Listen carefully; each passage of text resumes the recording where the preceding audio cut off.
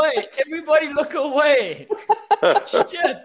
Okay, there we go. We're back. We're back in it. Hey, everybody, welcome to another episode of the Cool Down. Cool down. What happened? No, don't worry. Luckily, Silo was looking away. Silo was looking away. Awesome. Fantastic. Well, some one man here knows how to follow instructions. Silo, Lolo, Kale, he's here today. Wonga Denga, the Dengosaurus. Earlier, guys, you missed out. Literally 2 minutes ago, the man looked like he was doing an interview for Carte Blanche. And then we've got Matty Waite, a.k.a. Matinho Mason. How are you gentlemen doing this evening? Well, good. Yourself, man. I'm even better that I saw one of the goals of the season contenders in the goal that Cavani scored at the Stretford end. So yeah, I'm buzzing right now. 1-0 to Man United. 36 minutes gone. Okay, that's very nice. I mean, are you telling me it's going to beat this man's goal? Is that what you're saying? Is it that good? 95th minute. 95th minute. That's not a goal of the season. That's not a goal of the season. It's got kind of a certain appeal because it's a goalkeeper. But if any other player on the field did that, it would just be a headed goal. It's just a headed goal. Yeah. It's a headed goal. It's only a big deal because the man's wearing gloves. I've seen a better goal scored by a goalkeeper in South Africa. So a bicycle kick. 100%. But you know what? It's all about the timing. That was a Puskas nominee. So I've seen a better goal. So that's like, okay, well done. He scored it. Was it scored in the 95th minute to keep his team in the Champions League race? It was a relegation threatened team, which was Baroka against Pirates, and was helping his team stay up. Yes. And that's a family club. Don't forget, Claudia. It's a family club, yeah. It literally is. all I'm going to be doing this whole episode is whenever you guys have something nasty to say, I'm just going to do this. This side. That's all I'm going to do. Anyway, gentlemen, that's all I've got to say. So yeah, when you say something stupid, I'm just going to Oh, at least. Oh, okay, that's a good. I was going to say, if Fulham had just scored, that was going to be a very funny moment to do that. It would have been perfect timing. Perfect timing. Look, there are only two things I cared about this weekend, and obviously, you know the first one over here, and then the second one being the Leicester screamer, Tillemans, winning the FA Cup with that bolter. And the best part of all of it was having fans in the stands. Fans in the stands. There's a reason why that rhymes. I'm just saying. Yeah, look. Yeah, guys, I don't know about some of the stuff that Claudio says, but yeah, I think fans in the stands. Apparently, fans in the stands. It kind of rhymes. I don't know. He's about to be a hip hop artist. But that was a screamer. What a shot! It was so funny the fact that Chelsea scored from a VAR goal, and they're celebrating a sliding Giroud and Chilwell are sliding. And it was like this guy. I don't know if you guys seen this video on Twitter where there's those guys who are like in the stadium, like, and then like 10 seconds later, it's like, yeah. It was classic. I just loved it. I loved it. I can just imagine that's how Musa was. And I think that's why Musa's not on the show, by the way. It's because he lost the FA Cup final. Well, no, it wasn't just the FA Cup final. It was losing to Wonga on the Thursday evening, Arsenal beating them. Oh, yeah. And then, on the Wednesday, and then also losing the FA Cup final. Now all of a sudden he's missing in action. Also, just shout out to Lelo. Lelo, thank you for making it, my man. I haven't spoken to you in a long time. I suppose this is a good place for us to start chatting. Yeah, Wonga Denga. How's it, Lelo? He's a diehard Liverpool fan, guys. So I'm enjoying it when the guys in the comments are all Liverpool fans, and I'm happy. Yeah, my fan base is watching the game, unfortunately, so I don't think they'll be on tonight. They'll probably watch a repeat. So let's give them a good show to watch back after we beat Fulham. Look, there's not going to be much for them to talk about because you should be beating Fulham. So I don't know about this game tonight. Well, it's the goal of the season contender. No, but hang on. Goal of the season against Fulham. Season. Does that even count? Fighting for nothing. You see, these are the sort of metrics you need to take into consideration when there is a goal of the season. Does a goal of the season count against West Brom? No, but let's weigh them up. No, but let's weigh them up, guys. Let's weigh them up. Liverpool fighting top four. Goalkeeper goes all the way up. No one expects him to do anything. He scores 95th minute. Tillemans' goal. FA Cup. Wins the FA Cup. That is a goal. Those are the sort of conditions I'm talking about for when we talk about goal of the season. It's not just our goal of the season. So we're saying if Man United had laboured and were still drawing with a relegated side already in the 95th minute, and then Cavani did that goal, but what if no? What are Man United fighting for? If they were fighting for the league, then I would say yes. Well, they still have to. They're not guaranteed second yet, are they? Yeah, we need to get. We were 4 points ahead of Leicester. So we need to get what? At least 2 points or what? Yeah, at least 2 points or whatever. One more win, you guarantee. One more win, and then exactly. You know what I mean? So that's exactly that. So this is us securing our second spot. You know, so it is meaningful. So let's just carry on and talk about Leicester. Chelsea. Maybe it's not as meaningful. No, they win this, they secure it. They win this, they secure it. Exactly. So look here. They win this one, they secured it. Yeah, it is meaningful. So it's meaningful. Yeah.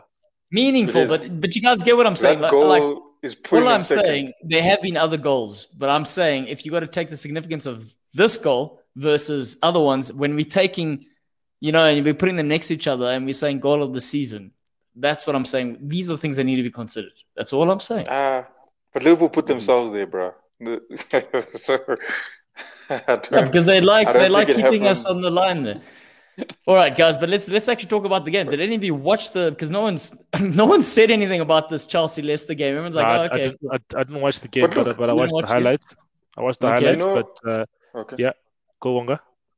Oh yeah, I was saying in terms of the Chelsea Leicester game, they for me that at the end of it, I felt I saw all the celebrations and you saw we've been talking about owners and all this stuff, and I even saw Ian Wright mention it after the game as well, when the Leicester owner was there with the fans, and then they even dedicated the win to the late owner. I think a lot of people did. Yeah, they literally dedicated to him, and everyone was in that same sort of everyone had that same sort of sentiment towards the game and the win, and then you look back at Arsenal and you're wondering, would that have if we had won, you don't see I doubt you'd see the owner there. It's on his ranch in Texas. He gives zero shits about Arsenal. Yeah. Ian Wright was saying, Ian Wright's words were, he's actually very, very jealous that those guys could actually be sitting with the owner and celebrating the manner that they did. And I think a couple of years back, you remember there was even a time where Roman Abramovich went to celebrate with his players. I think even him, I think there is a connection between him and the players. Whereas I've never seen the other owners go and celebrate with the players. It's just Abramovich and obviously like the Leicester owner. I don't think the family club even they can do that as well. They're part of their family, but even they can't do that. I will say this about the family club: the first lady of the family club is a diehard supporter of the mascot. If it wasn't for her, the mascot wouldn't be alive. So at least she'd be on the field next to the mascot. I don't know about the actual the president being on the field, but his wife will be on the field next to the mascot. So let's not say we're talking about Leicester and their owners again. I think Wonga brings up a valid point. What, Matt? What? You take pride in the strangest things, bro. Like Firmino, for example, is a player who you have to look at the stuff he does off the ball. What a footballer! The man's got the whitest teeth in the game. It's just he's got the whitest teeth in the game. Why can you not like that? You've got one up on Arsenal, I guess, because you guys didn't fire your mascot because the owner has a soft spot for your mascot. That's great. Yeah, better club for it. I'm just going to put that out there. Better club for it. Yeah, but let's reel it in a little bit. Wonga makes a valid point. If you did watch the game and you saw the owner come onto the field, set up, and you could actually see the players crying with them, seeing them. And, that was one of the things we were going, we've just gone through this whole thing. A lot of United want their owners out. Liverpool want their owners out. Spurs had 3 guys protesting to get Daniel Levy out. I mean, everyone wants their owners out. And then here you see the Leicester owner who actually, gives a shit about the community in Leicester. And they have from day one.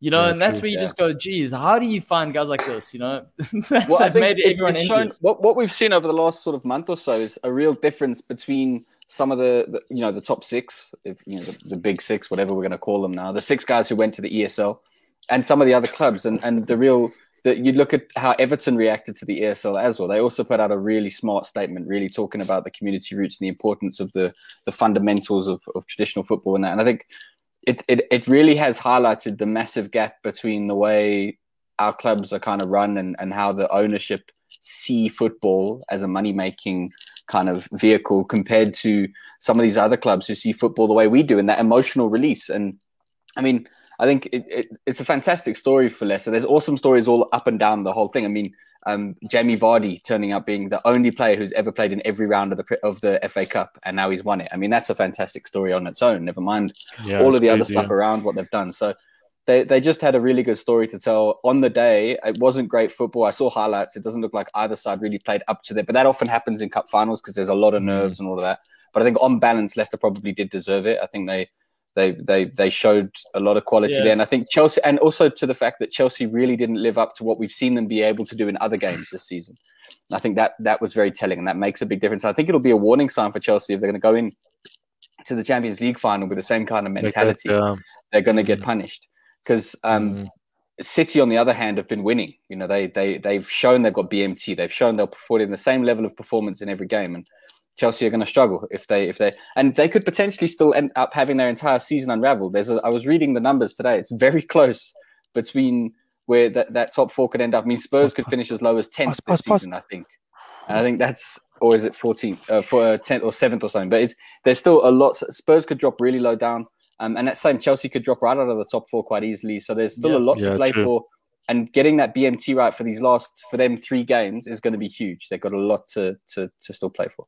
Yeah, I mean, it did feel like Chelsea were that child, like they were the kids at school who had a lot of homework and they're just focused on too many tests right now, and they didn't know which one to actually focus and study on, because they looked at the Arsenal game saying they're going to focus on the weekend, and then they didn't manage to come together on the weekend, and now they're thinking about top 4, and now all of a sudden top 4 is becoming an issue. Too much. Tonight's game, and then there's the champion, and now there is that risk of them dropping all the balls, which, I mean, I'm not going to complain if that does happen, obviously.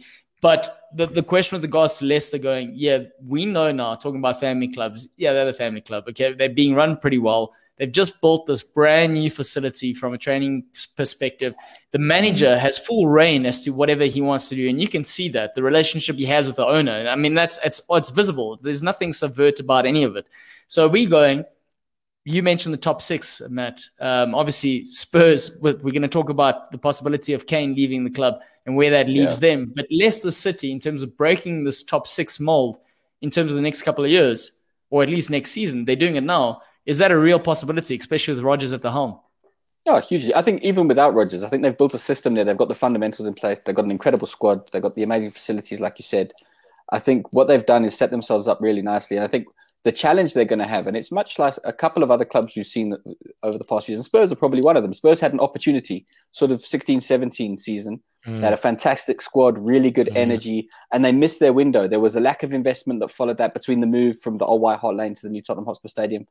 And they kind of fell off it, and now we're suffering. Spurs are in a really bad position where quite conceivably it's easy to debate, are they going to be top 6 next season? Never mind, should they be targeting more?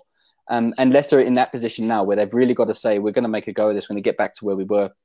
And this is a squad with quality. It's a manager who knows what he's doing. And they've also got the goodwill of the fan base behind them. I think when they get fans back in the stadium, if it is full stadiums again next season, they're going to be buzzing and ready to go. So I think there's every chance. Yeah, I reckon if they can pull it off, if they can avoid I think if they do drop out of the top 4, I think that'll be a big psychological blow for them. I think and we've seen how those things carry on into the start of the next season. But I think if they can hold on and FA Cup and a top 4 finish, I think they're going to come in strong next season, and they could be a real contender. Yeah, I reckon that last game of the season against Spurs, where they'll be playing at the King Power. Obviously tomorrow is tonight's at Stamford Bridge, but the game, the last game of the season is at the King Power. That game, the fans are going to be in there. The 10,000 fans are going to be making a noise. They'll probably even come out with a trophy to say, hey guys, those who didn't make it to Wembley, whatever, and they'll make sure that they don't lose that game.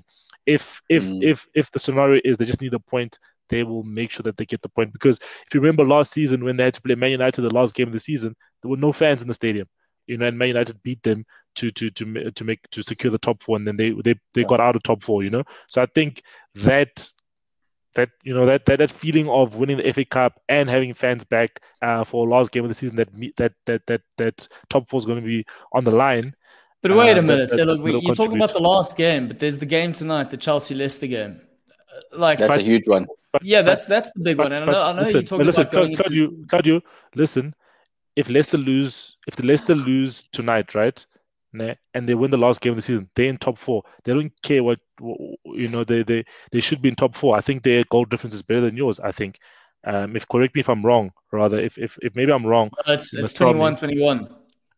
Okay, so then it'll be a goal difference situation. But I think in that instance, it will be in their hands. You know what I mean? The top 4 will be in their hands. It won't be that you have to wait. But they're not going to go out tonight trying to lose. And I think that's... we might as well... I know you're not saying that. But what I'm saying is instead of focusing on the last game, I'm not missing the points. I get what you're saying. But what I'm saying... I'm not missing the points. What I'm saying is... I'm not missing the points. It's affecting you. That's why you're missing my point. It's not affecting me, and I'm not missing the... Because all I'm saying is you're talking about the last game, but if they can walk away from something here, so we should actually be analyzing this game and saying, okay...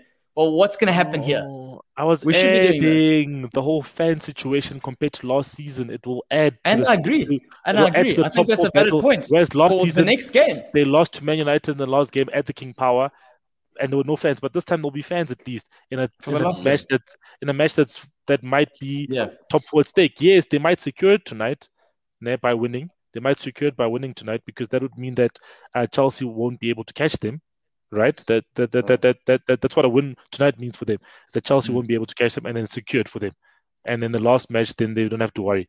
Yes, I get that, Claudio. I was just saying different scenario. Yeah, and I think it's yeah. You guys are agreeing really aggressively, basically. Hey, Arjun, man, how's it, man? Al Matador, man, Al Matador. I don't think the Matadors use bow and arrows. I haven't watched a lot of bullfighting, but I thought that was a different kind of sport. That Matador does it, bro. He pulls it out. And it goes. That's a bit unfair on the bull, you know? Bull's there that's not how Lelo doesn't agree with you, Selo. I'm just saying, Selo, there's no agreement. Again, I think he was talking about the goal difference, but... well, I'm just using it to mark. Yes. Right, as you were saying, your words, the super argument. Arjun, welcome back, man. We appreciate having you here yet again. Matt, you were saying something though. You were talking about this game, tonight's game, not the last game of the fixture. I agree with Selo that the last game, and I think the fact that it's against Spurs does worry me because I think Leicester are just on a high, and they get back and they'll have their fans. They get to show off that trophy. It is going to be a tough one, and if Spurs are still dependent upon getting points out of that game to secure anything, it's going to be a tough one. But tonight, I think, is actually probably more important for Chelsea. I think Chelsea, they have to show they can get back to business. They've had now 2 bad results in a row. And, arguments aside about conditions, cup finals, all of that stuff, whatever, they've got to show that they can do the job. They've got to get out there. This is their last home game. I think they've got to make it count. They need to beat Leicester and kind of prove their top 4 credentials. And this kind of make or break how we're going to define Tuchel's first season with Chelsea. They lose this game, they drop out of top 4 potentially. That's going to give it a certain flavour. His first full season in England played in the Europa League is going to be a tough one to take. So I think they've got to get it right tonight from a Chelsea perspective. And Leicester have that freedom. They can afford to potentially not win tonight and still come back and win their next one against us and then secure their top 4. So I don't think they'll play to lose, but they're going to be playing with a little bit more mental freedom, because they're not going to be under the same pressure as Chelsea to get a result. And I think this is probably the most important game of tonight. It will be the Chelsea-Leicester one in terms of what it means. And in that sense, I wouldn't want to be, and maybe that's why Moose isn't here. I don't know if I'd want to have to chat about that tonight if I was him. I think it's probably been rough. Plus, last time we saw him, he's basically been hovering off of his chair with excitement about everything that Chelsea does. So when he finally comes back, he's going to end up not winning the FA Cup and dropping out of the top 4. He's going to have a face like a smack bar. And no Champions League either. I don't think he's going to get I think they're going to walk away with nothing. I actually think there's a huge risk. There's a huge risk there. Wonga, you laughing because you had some things to say. You might as well say it now. You've been waiting. He's not here. We can always send him the clip afterwards. Yeah, exactly. Yeah, it's great because like Matt was saying, he was on a high. My nice London rival there. Always every week tuning me. And deservedly so. They had the bragging rights. But how nice it would be to watch them fumble every single thing. Because literally, the only thing they'll have is if they fumble everything, the only thing they'll have is they probably won't miss Europe. No, they won't miss Europe. Yeah, but they can actually. They can. But I doubt they will do that. I doubt they'll miss Europe. But if that happens, then we'll be in the same boat. And I just missed that high. That's all. I think what's kind of interesting. Remember, we checked the other day. There hasn't been since 1994. There hasn't been since there was last not a London side in the top four. Top four, okay. So that'll be another record broken for the season if it does happen. Arjun, come on, man, leave the guy alone. Give him something. Give him something to hang on there, Arjun. Man, at least they beat Chelsea, man. You just give him this knocking the man down while he's down. Conference League. Hey. But I think what space is it? 8th or 7th that goes to the conference? 7th. So Spurs will be lucky to get the conference. No, it'll be 8th because isn't it that the FA Cup winner is supposed to take the other spot, but because Leicester will qualify, then 7th goes to Europa, and then it's pushed down, I think. Yeah, so I think it could be Arsenal, Everton, Villa, Tottenham. Yeah. But won't you guys finish 7th? I think. Well, we've got to beat Villa and not lose to Leicester, I think, to be guaranteed that. So I don't know. I think Arsenal could still finish above us, as horrible as it sounds. I mean, it's unlikely because Arsenal have to then, score goals and win games and stuff. But it's not impossible. Yeah. So stranger things have happened. Gents, just to wrap up here, what are we thinking is going to happen here tonight? If we're going to lean between or towards this side, which blue side are we going to say is going to take this one? Because this is defining pretty much. I'm fighting with the London side tonight. I think Chelsea. They've made some changes to the lineup. It's from what I can see. Yep. Yeah. I think it's going to be a draw. I think Leicester are going to be playing with a lot of freedom. I think Chelsea are going to be really tense. So I think it's going to be sort of a 1-1, 2-2. Unless maybe a keeper goes up and does a bicycle kick in the 95th minute just to show off a bit, maybe. It's been a crazy year of football. We wouldn't count that out or rule that out just yet. Bunga. Yeah, I think I also agree. I think Chelsea probably will be the team on top, but I think with the 2 losses they've had in a row now, they would. I think the confidence would be. There's probably something that's a bit unsettling there, and so they probably need to get rid of that. But Leicester are probably the team on the high, but also the win is as important to them. So they're not going to be backing down. Will Leicester have the effect of the hangover from the victory on Saturday? Yeah, I think they could. They could have a bit of a hangover, I guess. But I think Chelsea have a lot to play for today. I'm not saying they didn't have much to play for on the weekend, but they've got a lot to play for today. You can't be taking too many chances in this league. You need to make sure that you secure your spot in the league and do it. Any team can beat anyone on its day, so you can't say that Spurs are going to beat Leicester. You need to beat Leicester yourself before your last game of the season. So I think Chelsea will have more to play for. It's going to be exciting into the season with the top 4. More talk about the top 4. Brighton won, West Ham won, guys. I mean, this is surely tickets now for West Ham. There's no coming back. Surely the first thing we got to talk about is that pass from Percy Tau. Wow, what a pass! Oof, I had the needle pass. Clean. Yes. What a pass! Finally got some minutes. But I think as you said, West Ham's top 4 hopes are done. Like they just have to hope for Europa now. Well, the top 4 is such a mess at the moment. Mathematically, West Ham could also drop down as low as 10th. They could end up missing out on Europe altogether. It is so tight. Like, it really is crazy. And there's a lot of sides going for it. There's a lot of sides who are going to finish this season hugely disappointed. Spurs are one of them. You look at what Spurs were doing earlier in the season. Whatever happens now, they're going to have a disappointing end. West Ham as well. If you'd offered them this at the beginning of the season to be fighting for Europa League right at the end, they would have bitten your hand off. But now that they're here, I'd feel disappointed. We were right there. They were right there. They were so close. And then, but at least they've got West Brom and Southampton for their last 2 games. I'm not saying it's easy games, but I'm saying at least you'd expect them to do the job. They can challenge. Yeah. You know, I mean, they can actually win the game. You know, or try and win the game. You know, at least at 6 points. If 6 points for them gets them to 65 points, which currently would be fourth, but that would mean all the teams above them lose their remaining 2 games, and that's no given in this league. Nah, not at the moment. So I think West Ham must be hugely disappointed. But in a way, it's also a credit to them that we're now saying they must be disappointed with where they're at. None of us would have picked them to be at this stage at this late in the season. So they've had a fantastic season, and I do think they've got a squad they could build on it. I think they've got some real talent in there. I don't know if they're going to hold on to Lingard. I think he's shown himself to be worth a lot. I think Man United will probably. You think Mourinho will take him to Roma? Because he's trying to sign all his old players back. He's trying to take them all back to Roma. Why not? I think it'd be good for Lingard to leave United permanently. I think he's shown that he's got the talent to perform. I don't think United is going to get... There's a whole... We've chatted about it before, the whole psychological thing when you come up through a club and you're playing for your boyhood club.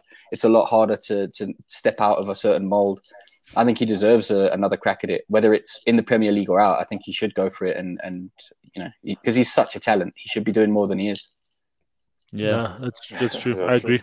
I definitely agree. He should definitely be sold. I think Man United in the past sometimes they've held on to players longer than what they should have, and should have signed and sold them at certain parts. And I think in this instance we need to learn from the past and sell Lingard now for a good £25 million.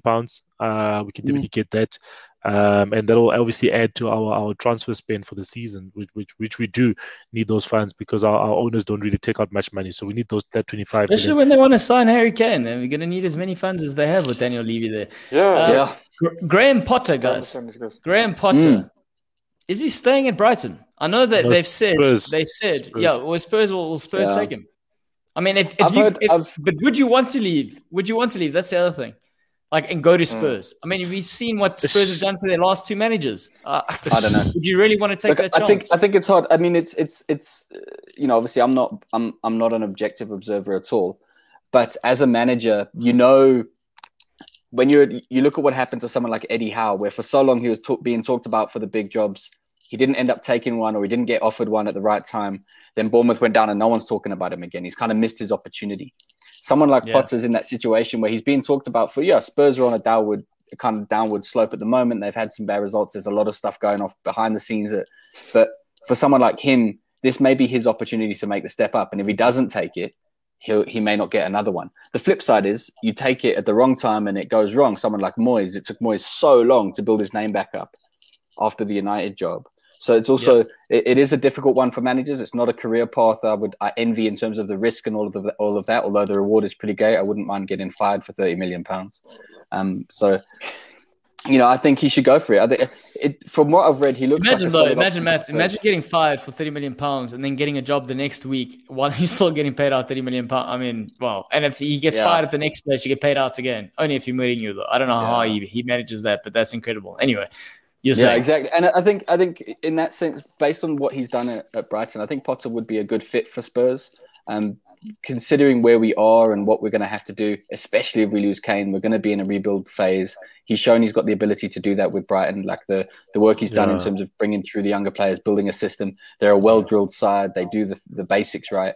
And I think that's the kind of thing we could use at Spurs. That said, I don't know if it's a move he would want to make, as much as I've said this. It really is up in the air, and I don't think it's an easy job to try to find a manager for Spurs at the moment. It's not, and you guys have heard me say, just give it to Mason for a year. Let's see what happens. All right, guys. Arjun's asking us a question. Everyone choose one signing for your respective team this summer. He's saying Sancho to Man United. Out of all the players, that's who he's going with. So let's hear it. Wonga Denga.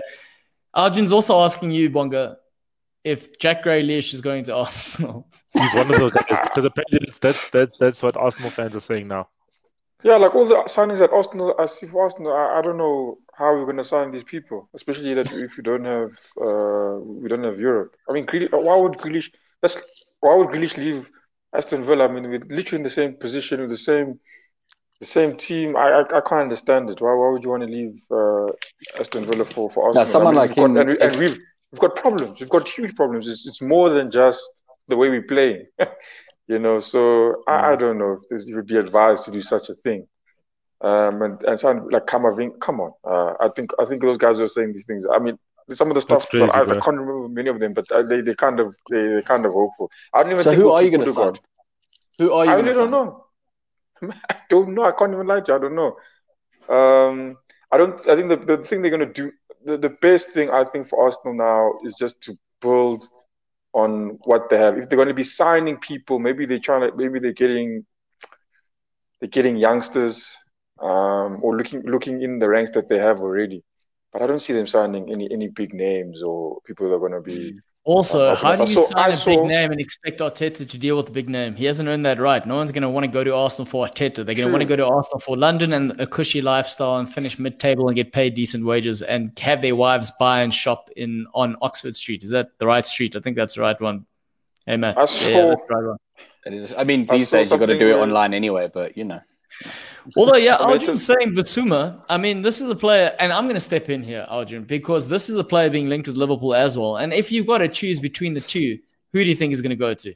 But I think one definite player coming into Liverpool is going to be Konate from RB Leipzig. That's going to be the centre back because Liverpool aren't going to renew or take up the option to buy Ozan Kabak. That's one thing I know for certain. So that's who they're going to be bringing in. That's obviously from the Liverpool camp.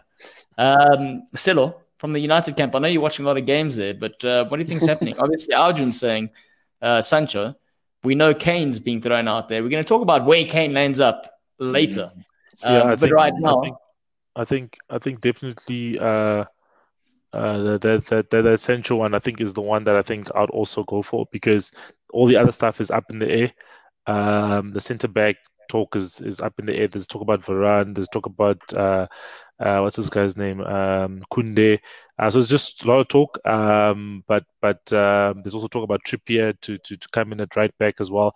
But I think definitely I'll say Sancho would be the one I think that will get over the line. Especially because he wants to come back to England. And we've already got personal terms agreed from last season. So we just need to revive that. And pay the 90 million euros that Dortmund want. I don't know if that's going to happen. I mean, why not? I just don't know. I think, if I'm weighing, we're going to talk about it later. I'm not going to talk about that stuff right now. Yeah, no, we won't sign Harry Kane. Daniel Levy wants 150 million pounds. We won't sign him. But he is what you guys need to compete with City. You know what I mean? Like to push them to the next level, to make it toe-to-toe. If Man United signed a Harry Kane, I think that helps them. That pushes them into the next echelon. But 150 million pounds, don't see it happening. No. JP Morgan, guys, debt financing. This is the bread and butter of the Glazers. Well, I mean, you say that. I saw today talk that Salah could be on his way to PSG. Well, why don't you guys finance the 150 million move for Harry Kane to Liverpool? Because you guys don't have a striker as well. A big move has been in the wing, and he's a family man. You're a family club. Exactly. I mean, you know. Works out nicely, you know what I mean? He's an English boy, Yeah, no, I'm just thinking about that. Anyway, we're getting sidetracked here. We need to talk about... We might as well speak about it. Why not? No, because we've got other things we need to cover. For example, the Spurs-Wolves game. I mean, we've got the Mount. The Mount... What am I saying? I'm thinking Mason. What I'm saying, it's just Mason. It's Mason. You've got Mason. Yeah, he's got to win. Yeah, when you're looking at the starting lineup here against Wolves, it's kind of the starting lineup most people put together if you're playing FIFA. You know what I mean? Like if you're looking, you got Andy, you got Kane, I don't like the fact that he doesn't use Ndombele anymore, man. I'm very concerned. I think just that he's been changing the system a little bit. I mean, you even saw Højbjerg was playing far more advanced than he has in the past. All through Mourinho's era, Højbjerg was very defensive, very screen-like. And now he's doing a job that's similar to what Ndombele used to do for us. So I think there's a sense that they don't necessarily need both those players at the same time. I still like Ndombele. I like the energy he brings to us, I think. Sexy, man. But at the same time, I think the way we were set up at Wolves was... I mean, there was the first half an hour was a bit worrying. I thought we were a little bit maybe nervous or something. I think the Leeds game kind of shook us a bit. that said, over the course of the game, they grew into it. Both Dyer and Alderweireld had good games, which they didn't at Leeds. And I think that made a big difference in terms of the end result. Did Fulham just score, Celo? Yeah, Celo, what's going on? Either that or he's got a migraine. No, Bruno just almost scored an amazing free kick. I can't believe it. I thought it was in. You can't do that for that. I thought it was in, guys. We need a body language rule here. This is false advertising. Goal line is nothing about false advertising here. I thought I asked Arjun, I thought that was in. I thought that was top bins. Arjun is watching Man City game. I was about to say top bins. So, as I was saying, it was a good result. It was a good result for Spurs. It was a solid performance. It was good to see us playing on the front foot, and they grew into it. And I think over the course of the game, it didn't feel like Wolves. Look, also it's got to be said, this was Wolves have been this way for the whole season. This was a substandard Wolves. They haven't had a great season, and they've shown they've missed Jimenez a big time this season, and what's his name? Yeah. That dude who was playing up front for them, Fabio Silva. He's not a like-for-like replacement. Still very young, very raw. His movement wasn't great. His composure in front of goal wasn't great, because there was a few opportunities where someone more experienced of him might have been able to trouble us. And I think there's a kind of something to be said, that something that's for Spurs to learn is there is still moments where we're giving people space behind that we don't need to. And I still miss that. When we had Vertonghen and Alderweireld in their prime, there was never space in our box. No one ever got space like that to just make room for themselves and put a shot away. And I think that's something to worry about going forward. I still would like to see Mason find a way for Ndombele and Højbjerg to play next to each other, because I really like that midfield pairing. But I understand what he's doing as well, because he's pushing Højbjerg forward. I mean, that's the first time Højbjerg scored and assisted in a Premier League game, or in any game for Spurs. So he had a fantastic performance. And it was nice because since Mourinho left, Højbjerg hasn't really put in a solid performance. He's been a bit kind of not unsure of his role. And against Wolves, he was really good. He was moving the ball really nicely. He's getting into good positions. His passing range has always been phenomenal, but it's becoming more offensive. His passes used to be very kind of square, and he's moving them forward. And that freed up a lot of space for Ali and Bale in particular to kind of do some things down the wings. And you saw some really clever moves that they were doing, and I think that it shows there's a lot of potential there. That said, it's all going to be meaningless if we lose Kane, because we have to completely rethink the way we do things. Kane doesn't just score goals for Spurs. He's staying at the club now, right? He's staying. It's one of those situations where the player would look like he's on his way out of the club. He's probably going to be the big player for you guys next season, given what happens. It'd be fantastic. It would be an awesome story to see us come out next season having lost Kane and build our side around Ali, because he's such a phenomenal talent and he really can do everything. I think it was 2 or 3 nutmegs he pulled off against Wolves at the weekend, and it was just fantastic to see him playing with that freedom. And it would be awesome to then build a side around him and maybe we'll have to bring in players to replace Kane. I mean, Kane does so much for us. It's not just the goals. That's the thing, the headline grabbing part. But how often do you see Kane sort of just in front of our penalty box, picking up the ball and spraying a pass that opens up half the pitch for us? He's so influential. We're going to miss a lot more than just the goals if we do lose Kane. And I think we might hold on to him for another season because he's signed up for such a long-term contract, and because Levy's not going to budge on his price, we might still keep him for a season. And I think Kane is a professional enough that he'll still give 110% in every game, because that's the kind of player he is. But we are going to eventually lose him, and when we do, it's going to be a massive task to replace him. That said, if someone comes in with 150, Levy's, he's a businessman. He's going to take it. If whether it's United or City or PSG, if someone offers 150 million, he'll take it. And then he'll do what he did when we sold Bale, which is buy 8 players you've never heard of. 2 or 3 of them will work out, and the rest will kind of just shuffle off into the distance. You got to use the money wisely, because you saw Bale left, they bought Lamela, Bale comes back, Lamela's on the bench. Imagine. Yeah. Exactly. Lamela's still there. But apparently Mourinho wants to take him to Roma. Another one that he wants to take back and Lamela. Regroup. Yeah, Lamela apparently is being linked with Roma. Interesting. He's trying to get the old gang back together there. But that's the thing, is that a lot of these English players that not English players, but a lot of these players in the Premier League that have done okay-ish, some of them, and some of them are coming maybe to the end of their time with their clubs. They are doing well in Serie A. You look at Ashley Young, you look at Eriksen. Okay, cool. Lukaku is still at his peak of his powers. Darmian, Darmian is also still playing there. You know what I mean? And there's Chris Smalling. So there's a couple of players that are going to Serie A to revive their careers. So I can definitely see. And apparently, Ashley Young is going to come back to the Premier League and go to his boyhood club, Watford. Apparently, so that's some romance for us to look into next season. But I think your age there, Stelo. Wonga didn't know that was his boyhood club.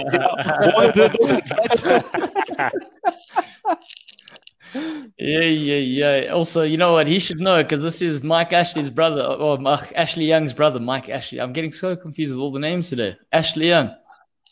I'm saying Mason Mount. You know what? There's too many names that are similar here. This is a problem. Once we get you, are you getting a bit older? We must get you one of those files with the pictures and the names on. Please, the little label tags, the name tags, so I can make highlights, get my glasses on there. I have a personal assistant whispering the names in your ear. Goodness, yeah. Ashley Young. But it'd be interesting to find out where. I don't know if I read about the camp situation, but I don't know where. Do you know, Matt? Where is? I know he said he doesn't want to be at the club. Then does he have a preference where he'd like to be? Like all I've read, the only thing, and at this stage, he hasn't released an official statement, so it's all secondhand. But apparently, he has said he wants to stay in the Premier League, which makes sense. I think a player like him is going to want to win the Premier League and stuff. Not even just Premier League. I think it's also stats. Like he wants to be. I'm telling you, in his mind, he wants to be the greatest of all time. Yeah. So and that makes sense. And he's got the talent. He's got the ability. So and which on the one hand, kind of it's. It breaks a Spurs fan's heart, but it's happened to us before. So, not on as big a scale as losing Kane, but think about in the past. Berbatov went to United, Sheringham went to United, and Carrick went to United. A lot of guys go to United back when you guys still used to spend money. More recently, obviously, Bale went to Real Madrid, Modric went to Real Madrid. We lose players who are, and at the time, it always feels like how are we ever going to overcome this? And something the team evolves and we change. It takes a bit of time. Kane is going to be a much bigger loss than any of those, I think. But that said, I think it would be hard for most Spurs fans to hold it against him. It's not going to be like other times where guys have left and it's felt a bit like, oh, you didn't need to do that. I think this time around, a lot of us, because he even said when he signed his new contract, he said, oh, if I'm still at Spurs in 3 years and we haven't won anything, then it'll feel a bit rough. And at the time we were like, that'll never happen. We're going to win everything. And then obviously we started a slow spiral descent into this chaos. So it would be, I think we all kind of knew that sooner or later this was going to happen. Like I said, I still think it's a possibility that we'll hold on to him for one more season just because I think Levy's going to drive a hard bargain. I don't know how many clubs are prepared to spend that kind of money at the moment. But then after that, then the power shift will move more in Kane's favor because he's going to be getting closer to the end of his contract. So it'll be, I think, we'll have to see how it goes. I also think it could be a situation where he stays another season. A lot of people have compared it to the when Ronaldo left situation at United, where Sir Alex Ferguson convinced him to stay one more season, and he said, "I promise you can leave next season." And what happened the next season? He allowed him to leave. So I think people are speculating that could happen, especially because of the 150 million that has been thrown around. Obviously, we don't know that's the real figure. Man City don't spend that kind of money. Man City spends 60 million. That's what Man City does. Man City, all their players that they've bought have all cost 60 million. Sterling, Diaz, Stones, all these guys cost 52, 55, 60. You know what I mean? Diaz, all these guys, none of these Man City players are above 60 million. And that's how they've almost done their transfer business. They signed 3 players, 60, 60, 60, and then under 200, type of spend instead of 150 on one player. So I think definitely that could be a scenario. That said, this is a slightly different situation for City because in the past they've needed more. They've needed a couple of different players. If you look at what they've got now, they've got a pretty perfect system, but they're losing Aguero.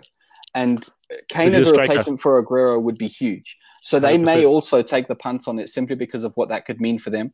But I agree with what you're saying. They tend to have a couple of big signings for those kind of 50 to 60 sums. So it really just depends. This would break the mold. Look, let's be honest. This would break the mold for any club in the Premier League. No one spent that kind of money on a single player. So if any of the Premier League clubs come in with that kind of offer, it'll be record breaking and game changing for all involved. And I do wonder, I think it's going to, the sooner it gets sorted out. I know Kane has said he wants it sorted out before the Euros. And I think Spurs need to do that because in the past, Spurs have had this habit of leaving it really late Levy bargains right until the last minute, and then we've got no time to bring in replacements and bed them down, and then it's absolute bedlam and chaos trying to sort things out. And I think if we are going to do this, if this is going to happen, I prefer that it gets done fairly early, and then allow players time to settle and whoever the new manager is. Because if you think about it, we're going to be probably bringing in a new manager, potentially 6 or 7 new players in replacement for Kane. There's going to be a lot of work to do in Tottenham's pre-season, which is going to be disrupted by the Euros, and Spurs have a lot of players playing at the Euros too. So it is going to be... You're not even going to have a pre-season. That's the interesting thing. You're not going to have a pre-season. Regardless, it's going to be a shit show for Spurs because you don't have a new manager. The new manager needs to spend time with his squad, with Kane or without Kane. So if you Kane, realistically, it's been mentioned here already, the Oaks already, he wants to leave. He wants to win things. So we know that's not a secret. We also know that Pep Guardiola has had him on his wish list in the past. But they have just won the league without a striker. And they have signed Torres, and he hasn't had much part of it to play this season, but he did just score a hat-trick. And there's a reason why Pep signed a player like him. So he'll always be tinkering, always finding a way. So then it's just whether or not they want to spend their money on a player like this going, we've just won the league without. And then the question starts going, Chelsea, Man United, if I really want to push on and kick on to the next gear and compete with the City, do we splash the cash to land this guy who's really, really going to help us evolve? And it's going to be interesting to see how it all plays out. Wonga, before we move on, you want to have your say on this too? No, I think I agree with you, Claudio, in that sense. I think in this this economic climate right now, I think everyone's going to be making. You can't just be buying Kane just because you want Kane. You've got to look at the whole situation. I think if at Man United as well, I think the only reason someone would buy, not the only reason, but the guys, they are under pressure to make a signing, a proper signing, and they're going to probably sign him just for that sake, but not for the sake that they actually need him. True. I don't doubt that Kane can do well in any team, but a team like Man City will say, look, he'll be nice to have in the team, but looking at the economic climate, we're in the Champions League final. Like Claudia said, we're in the Champions League final. We've just won the league. Do we spend 150 million on a striker to make a difference in our team? Do we need that much of a difference? Really? We could go look for a better player for half the price. Really, and I'm pretty sure you can if you look properly. Find someone to replace Aguero for half the price. That's my opinion on it. Yeah, I think you're right. I think but that said, there's also an argument to say if City don't take him and they let United take him, they'll kick themselves later. So it's the Van Persie situation again. Yeah, and I think that's it's going to be United rather than City. Yeah. So it's going to be either way. It's going to be the big transfer story of the summer. I think I'm going to get sick of hearing it. So get my opinion on it now, and then never talk to me about it again. I don't care. That's funny actually, Matt, that you mentioned that. That's also another thing as well, because Kane wants to stay in the Premier League. So now the question is, who gets him first? That is also another thing. Feels like the race for the moon. Wonga, Arjun's asking you, is Leno leaving Arsenal or isn't he? Is he staying? Look at the current situation. Leno said he said he wants to leave. And if I'm looking at the way where we're going to finish, if things end up that we don't, and it's probably likely that we don't end up in Europe, I don't think. I mean, Leno's a good keeper. He's literally saving us many games.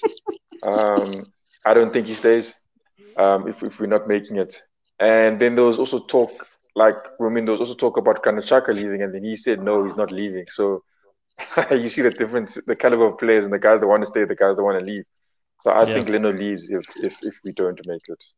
So guys, I sorry to interrupt, Wonga, but I can't tell if what has just happened in the game because I'm not watching myself. Selo, did Fulham score? Did someone miss, or did somebody just spill a lasagna all down the front of their shirts? Because your reaction. Sorry. Rashford made it like he had a great skill just outside the box. What's it called? An elastico that past the defender, and it was almost a penalty. It was just outside the box, so it's a free kick to United, not a penalty. Good guess, man. Good guess with the lasagna, because he said elastico, the foot was moving like lasagna. Like if you did that whilst eating lasagna, you would definitely spill it, right? This is madness. Lasagna. You see what Arjun is asking there about? He's saying that he doubts Kane will celebrate like RVP did against Arsenal. And you know what the funny thing about that, Arjun? I'll tell you, Arjun. Like for me, RVP, maybe I don't know the full story, but from what I've seen, an Arsenal fan, RVP was there at Arsenal. He was there for, I can't remember how many years he was there, but for many years he was injured.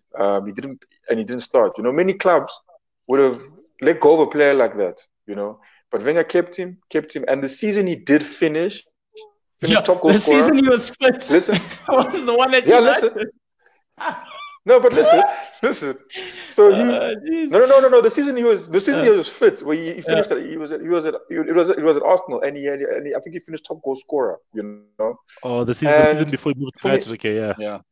Yes, no, and he finished that season. I think he played a full season that time. I think 30-something games, and for me, I was. And I hear from his side that Arsenal they didn't look, they kind of weren't interested in him. That's what he said. They lost interest in him.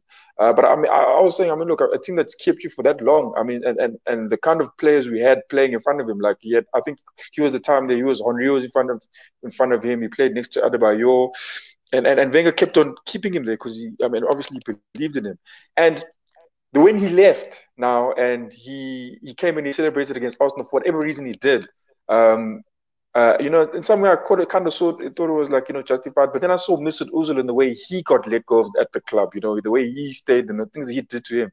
And he still speaks good things about the club, And I'm just thinking, RVP, he's just... rubbish. But also, I remember during that era, every Arsenal player was injured. Like you guys had I don't know what you guys used to do on the training ground. Like there was obviously some sort of Arsenal fight club where you guys are just. Yeah, but didn't finish. But remember, Wenger was the first one. He transformed Arsenal in the beginning because he changed the methods and methodologies in terms of how they were training and everything else. And obviously, there's less emphasis on the physicality side of the football and more on the technical side. And they were technically superior. But when he took over at the time, where they were successful, he had physical players that were used to the English Premier League. And then it changed, and then that's where these injuries started 100%. Coming in. But nonetheless, we treated him well, and he treated us let's talk about Claudio's goal. Finally, guys, let's give him an opportunity. Okay, yeah, where's that white stripe song? 1-0. What do you mean 1-0? There was more. The game didn't start at the 90th minute, Claudio. 1-0, Claudio. It's only 1-0 because this is the only goal I want to talk about. Now we're just gonna rewrite history. Come on, guys. This is the one. We might as well start from the back.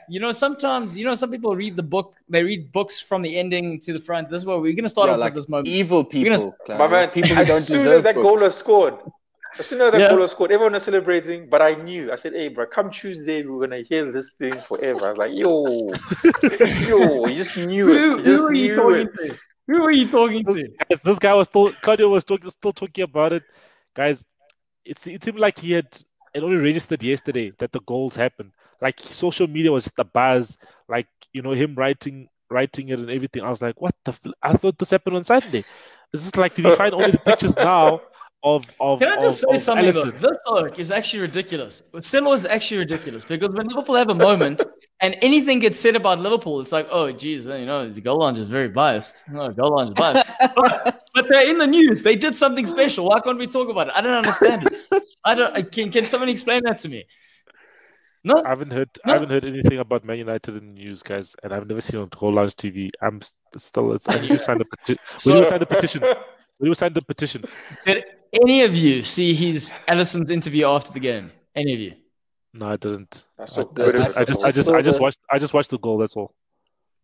So it was pretty special. If you have time, go check it out. It was pretty emotional. He also mentions obviously as soon as he scores the goal, he goes back, he looks up, and you just know this is a special moment for the lad. And obviously he speaks about his dad. Yeah, him celebrating with Thiago and Firmino, like obviously I think, he has a close bond with those guys and I could see the emotions and I could just see that moment in time. It was just saying, this is for you, Dad. I could see it. I didn't even have to watch a press conference after.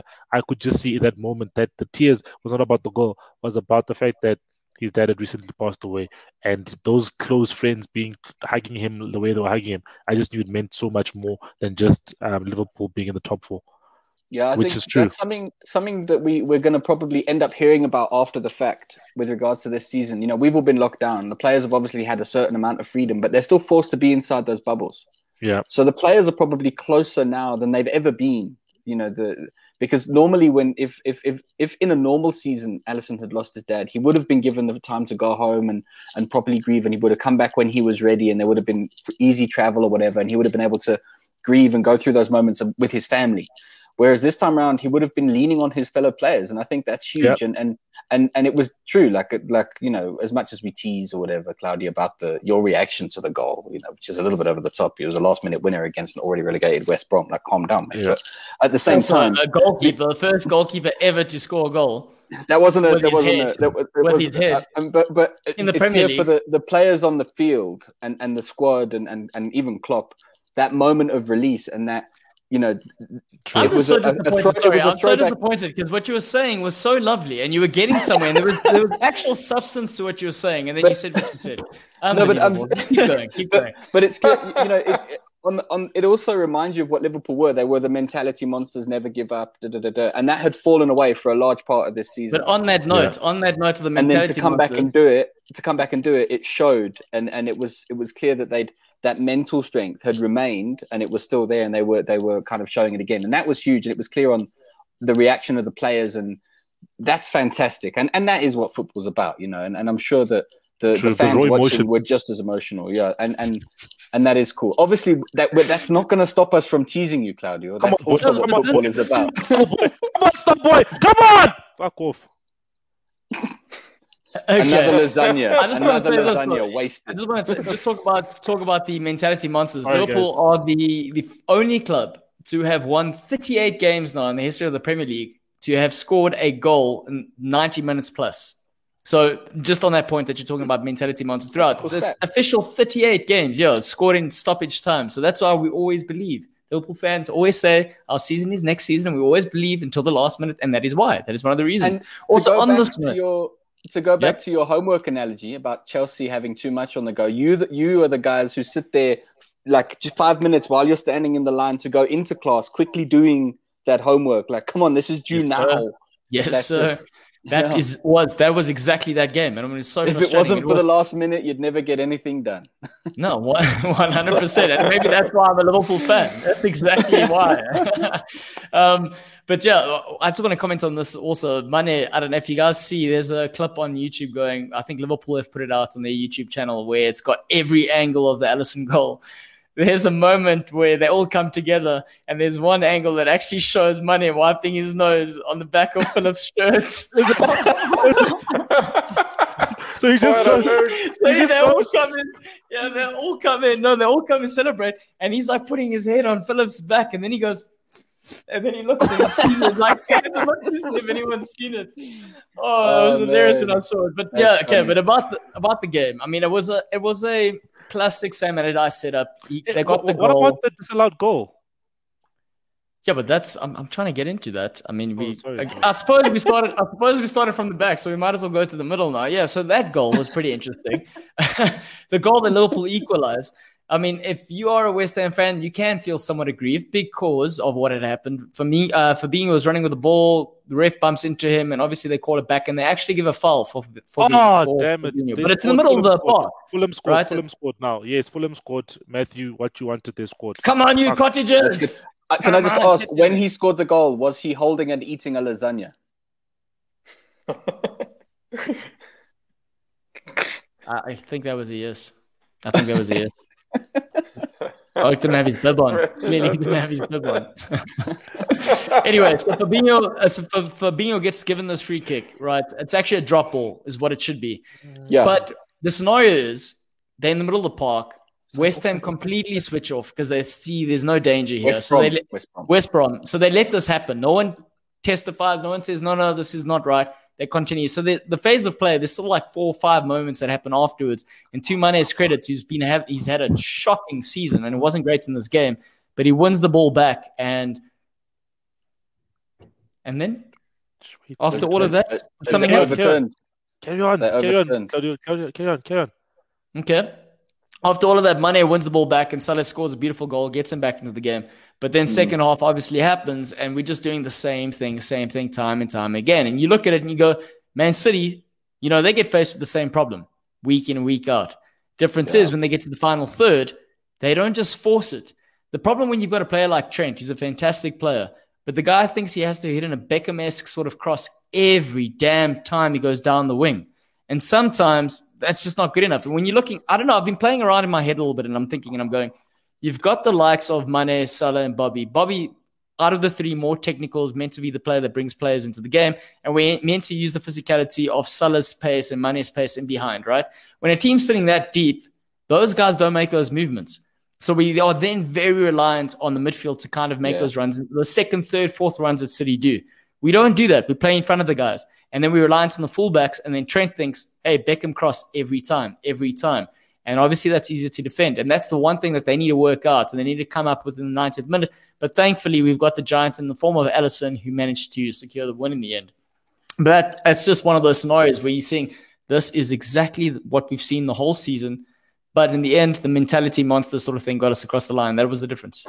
And I've on that, Claudia, I've heard that there's talk that Trent might not be making it into the England squad for the Euros. If they leave him out, would you agree with that?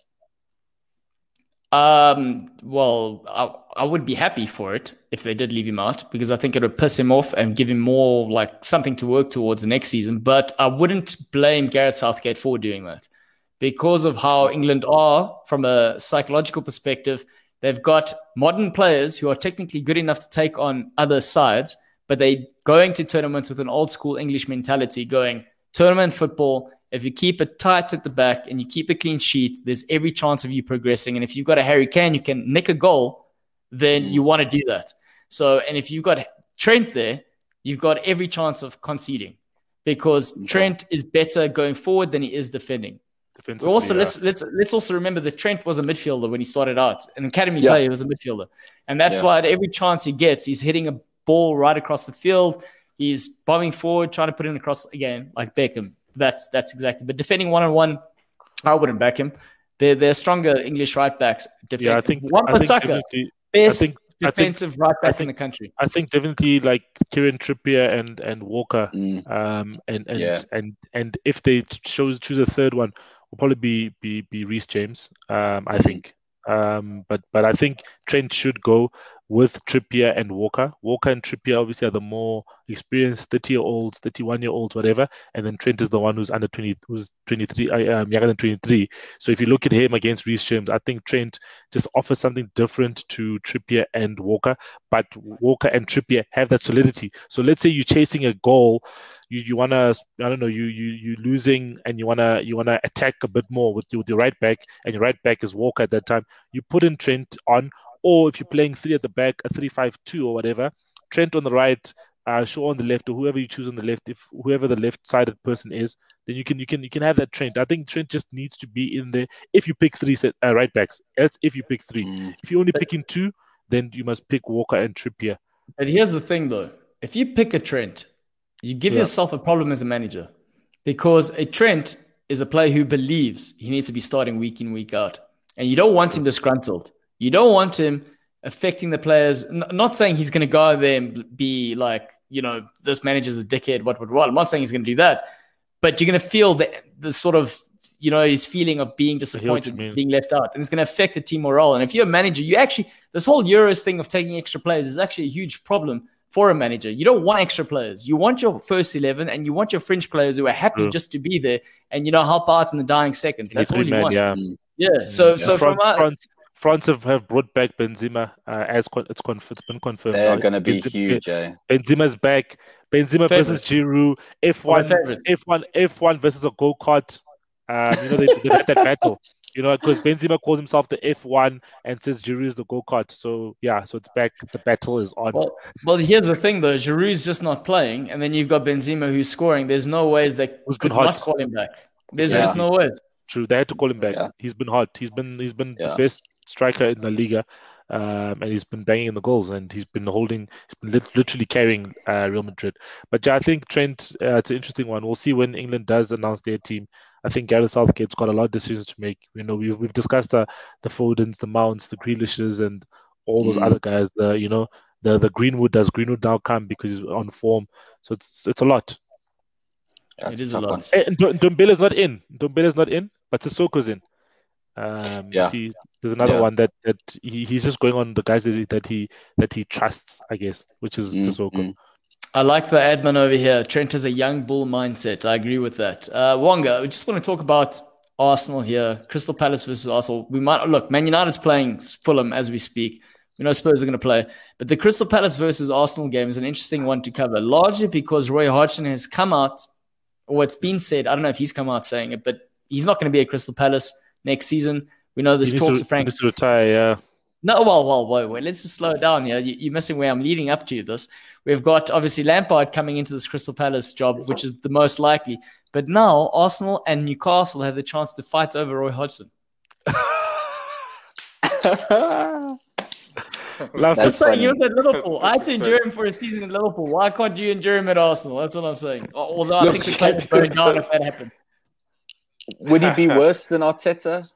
I mean, look, Terrible. for all the stick he gets as an older guy, and that he's actually done a pretty good job building a solid Palace side there. Look at their performance the other day. On the weekend, they came from behind. They won 3-2. They've got he's built there a really smart side. They obviously he's blessed with some amazing players. Eze and Zaha and Benteke's having an amazing season. But that said, he's unlocked a really good combination there. And we forget, it wasn't that long ago that everyone kept saying, Palace is a one-man side. If there wasn't Zaha, they'd be nowhere, True. And now there's a really good balance to the squad. And I think we've got to give credit to Roy Hodgson for reinventing that and reinventing himself quite a lot. So I think, jokes aside, if he went to Arsenal, would they do worse than they are now? I don't know. I think they might do a bit better. I think he'd go there. You'd make sure they stay mid-table, that's for sure. That's one thing he's good at. Yeah, so at least you wouldn't get relegated. I think mid-table is maybe ambitious. I don't know. What do you think? It's not anything that. But what happened there? You scared him. He froze again. No, because we put him in the kitchen now. It's getting hot. His internet just knows. We need to get him an Ethernet cable for this. But yeah, from the Arsenal perspective, I think it's a tough time to be an Arsenal fan. We all know this, but I think moving forward next season's going. Yes, he's back, Wonga. Yes. Oh, come on, Riff. Nah, look, like you were saying, Claudio, it is a tough time to be an Arsenal fan. But I mean, jokes aside, I mean, Crystal Palace is I think at times they pose. There's a problem with them. They pose a threat. Time they got the players to beat Arsenal. But they do have the players. They definitely have the players to beat Arsenal. And now they've just lost. They've just won. They're coming off a win now. On the weekend, and I think they scored 3 goals. And that's the thing about the. What's you're changing now? it. Jeez, I thought I froze again. Oh, geez. No. I thought I froze again. But yeah, look, I think Arsenal, we need the win. But like I always say this, we need the win, and then come the weekend, we lose. Only looks like Arteta only interested in beating top 6 if it comes to it. But I think Arsenal, for me, even with this result, we lose or we win. For me, if we lose or we win, wouldn't make a difference to me. I can't lie to you. I would. But you guys need to get closer to the top 7, man. I think if you guys just miss out, it's gonna look. It's dependent on the other teams ahead of us. And I'm looking at Leeds. I'm looking at Everton, West Ham, Tottenham, Liverpool. Do we honestly think that they're going to be dropping points during the next couple of matches? I think Arsenal do have the easier games, but on paper we have the easier games. But looking at what we've done with these so-called easier games throughout the season, possibly we lose one. We lose one of those games. But we've got many problems. I mean, look, we've got Granit Xhaka. They said the funny thing is Granit Xhaka. There were rumors that he was going to leave and go back to Germany, but he's come out saying, no, that's not true. Kind of saddens me. I feel bad for you because he's going to stay there until he walks out free, until no one renews his contract. I reckon he put that rumor out there to see how many German clubs would call him up and be like, hey, we're waiting for you. And then the phone didn't ring, so he was like, no, I'm staying. And then we also have, I think with Odegaard as well, he's also on this, they've been asking him if he wants to stay or not, and apparently he's being coy with his replies on whether he's going to be staying or not. I'd also be coy. It's like I'm loving Arsenal, but it's all up to Madrid if I can stay another season. So he knows. You know what Arsenal are? Arsenal the goal on the side that he's just entertained, and there's always been that number one. The one that he wants to go back to, and now they're asking, are we a thing now? Are we a thing? And he's just like, yeah. So like, for me, I think. You paying for dinner, and I'll stick around. Wants to update the Facebook status, but he's like, no, not yet. Exactly. So I think for me, I'm just that's where my head is at the moment. I don't think we're gonna make it's mathematically it's possible to Europe, but I don't think we're gonna make it to Europe, and I think we need a season where we probably not. We're out. But at the same time, when you're building, you need the right people to build your team, and if you've got the wrong people, that period of building can end up fatal for us, we can end up close to relegation if we don't get the right people. I mean, we've got our guys, we want our Kroenke out, but they insistent, and they've been there for a long time. I think more than definitely more than 7-8 years they've been there in the club, and now they want, like when Spotify, these guys from Spotify came in, they said they've obviously the reply to them was that, look, the reply to everyone was that, we're here and we have long-term goals for Arsenal. But I mean, geez, it's already been a long term, and this is what we've actually just gone down. So what's going to change? I mean, if you're going to change anything, because in Kroenke he never used to have all the Arsenal shares. Wonga, it just shows you how much Wenger was doing for that club. Because it does. He was a man driving the club in all aspects of its operations, and they let him to his to his own devices, and he kept you guys in the top 4, and that wasn't enough. But you think about it, Claudio, he also, if you think about it, Wenger was there, yes, but with Wenger, there's also the period where they went down, and then I think that was also the same time when Kroenke actually ended up taking up all the shares for the club, and now we're going down, and now he wants to stay for longer, and by right, you can't chase him away, well, maybe we can, but so Wonga, I just want to say this, so do Arsenal finish in a European place this season, yes or no? No. Okay, no, next season, what are your realistic aspirations? Oof. Look, I can only judge that by what happens, what movement we see in the summer, and the way the guys are playing. Because, but how much can really change? I can't just say. I mean, how much can really change? Can you? What are you going to change managers? Do you think you guys are going to change managers? Liverpool didn't go from 10th to winning the league, though. Yeah, your change is gradual. Yeah, there's a gradual, and how much of that is going to come if Arteta's still there? Your vast majority of your players are still going to be there. Might be one or two big signings, maybe. Realistically, and I ask not because I'm mocking you, that like Spurs are in a similar situation where realistically, what can we hope if we realistically, you're looking at 2 or 3 places either way, up or down, probably over the course of the season. And that's the scary thing would be to go down, because then in 2 seasons' time you're in a relegation scrap.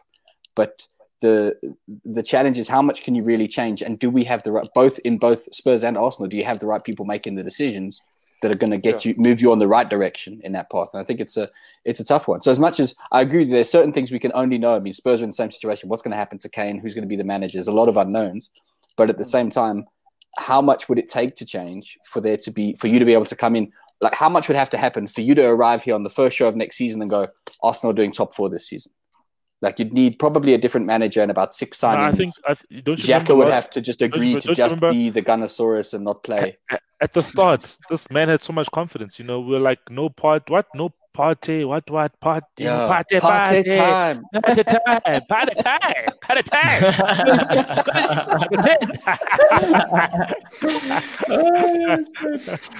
Okay. That's the shock thing, you know. Like I say, if I played in the same team as Partey, I would never get sick of that joke. I would do it every time he came in. Every morning. Every morning.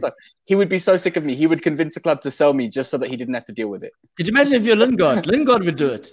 We're like, hey, Partey! That's Lingard's vibe, bro. That is his vibe. We should find out where he lives and just drive past his house doing that. Like, I bet he'll love it. All right, guys. To wrap up, we're going to talk about today. Today, something significant happened, and it was a huge indication as to how the scale of the world fan base is tipped.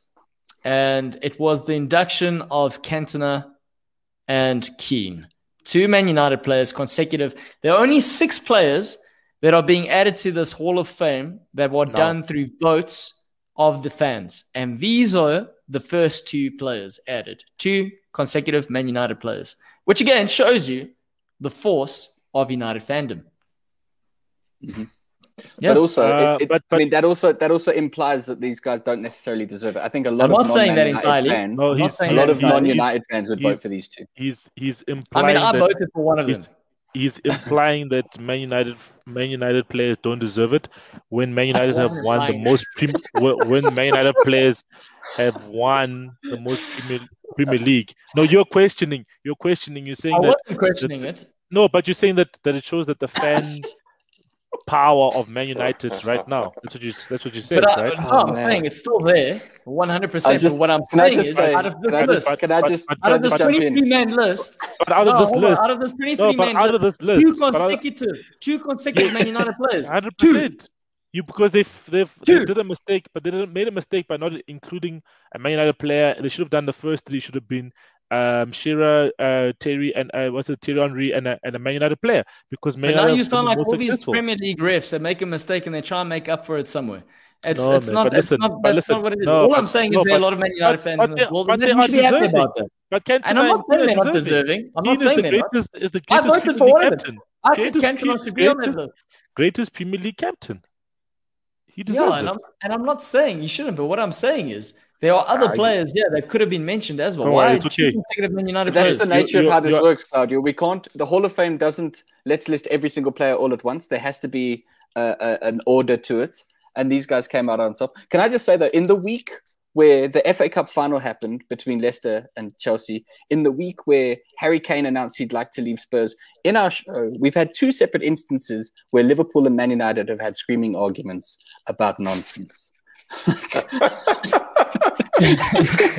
Arguing over goal of the season between a header and a little dink, and now arguing over the unfairness of voting for favourite players. The game ended 1-1 against Fulham.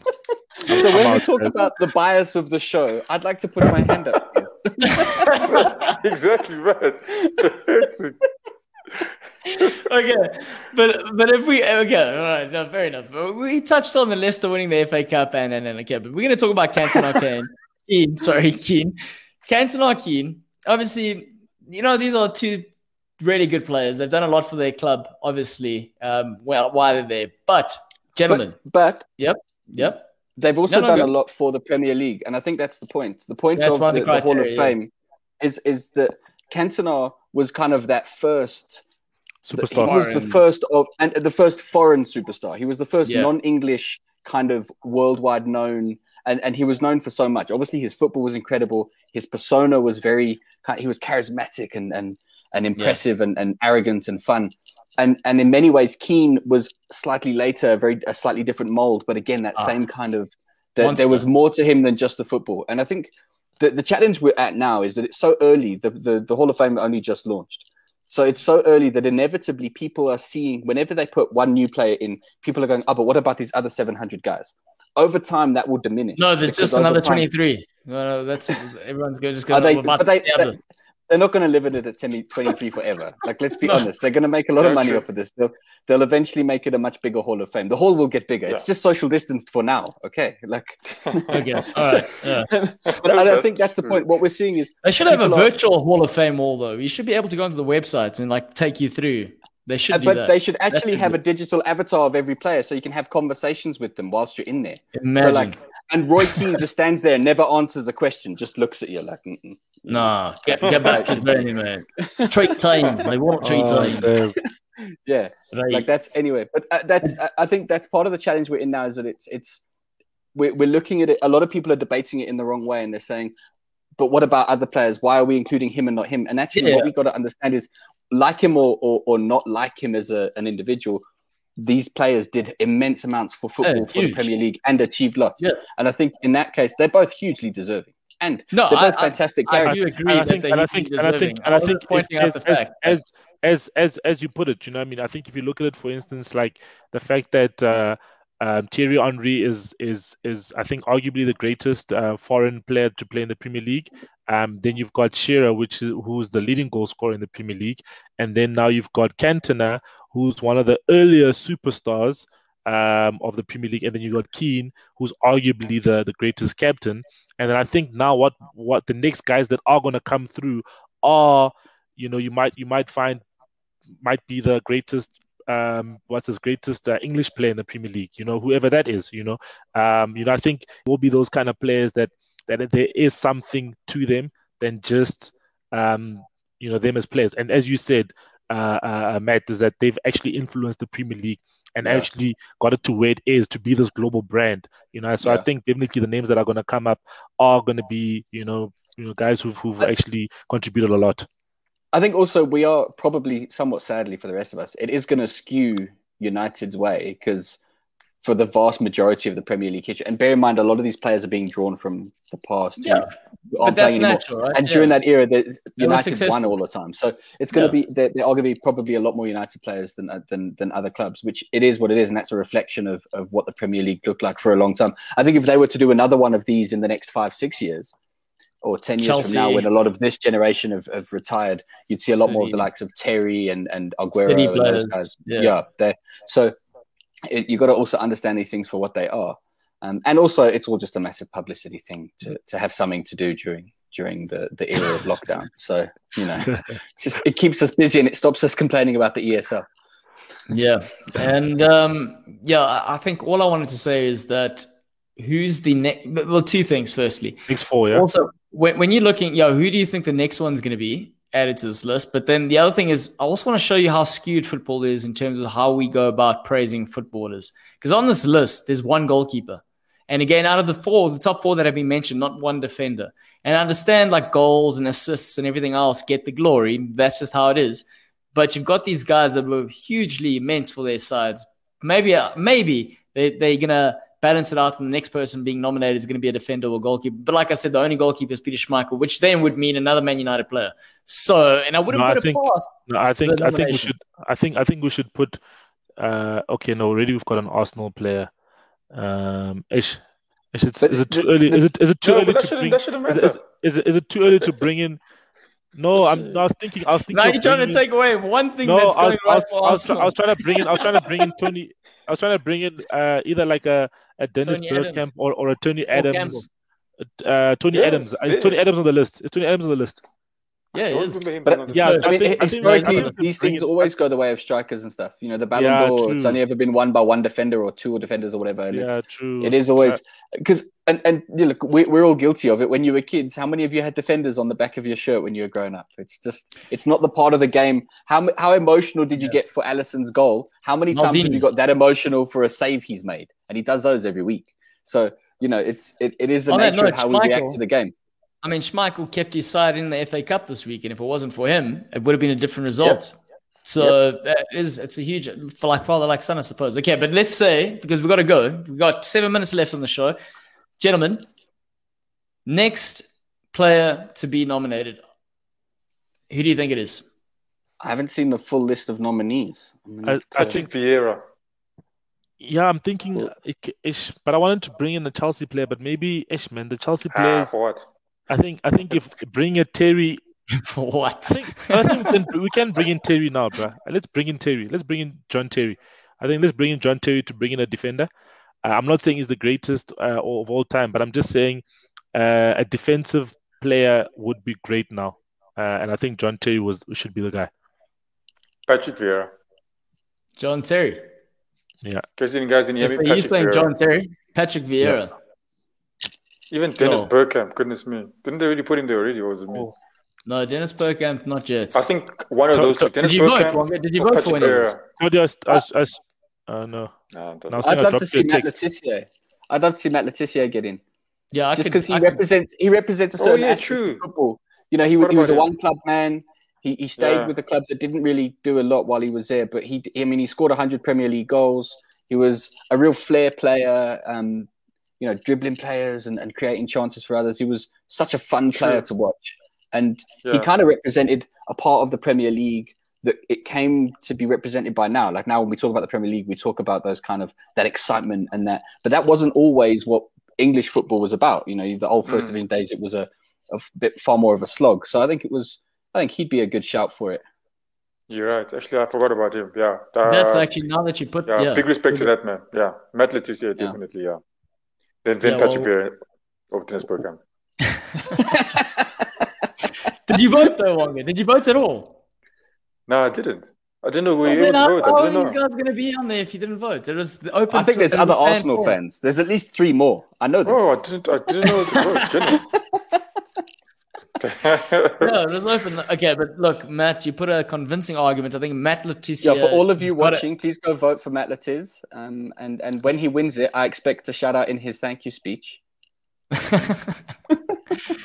Yeah. All right.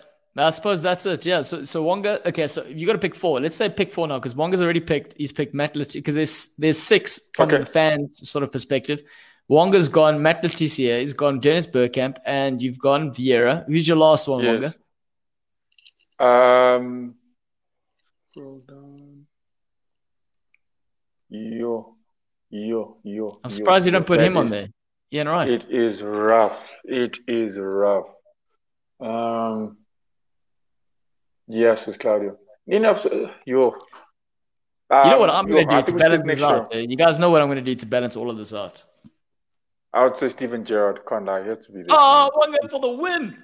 Yes, Wongs. He has to be in there. He has to. If fans aren't voting for this guy, they're just sick. They're just jealous and sick. That's what they are. Sick in the head. Anyway, Matt. Okay, you got 3 more. I got 3 more. So I've said Matt Letizia. Yep.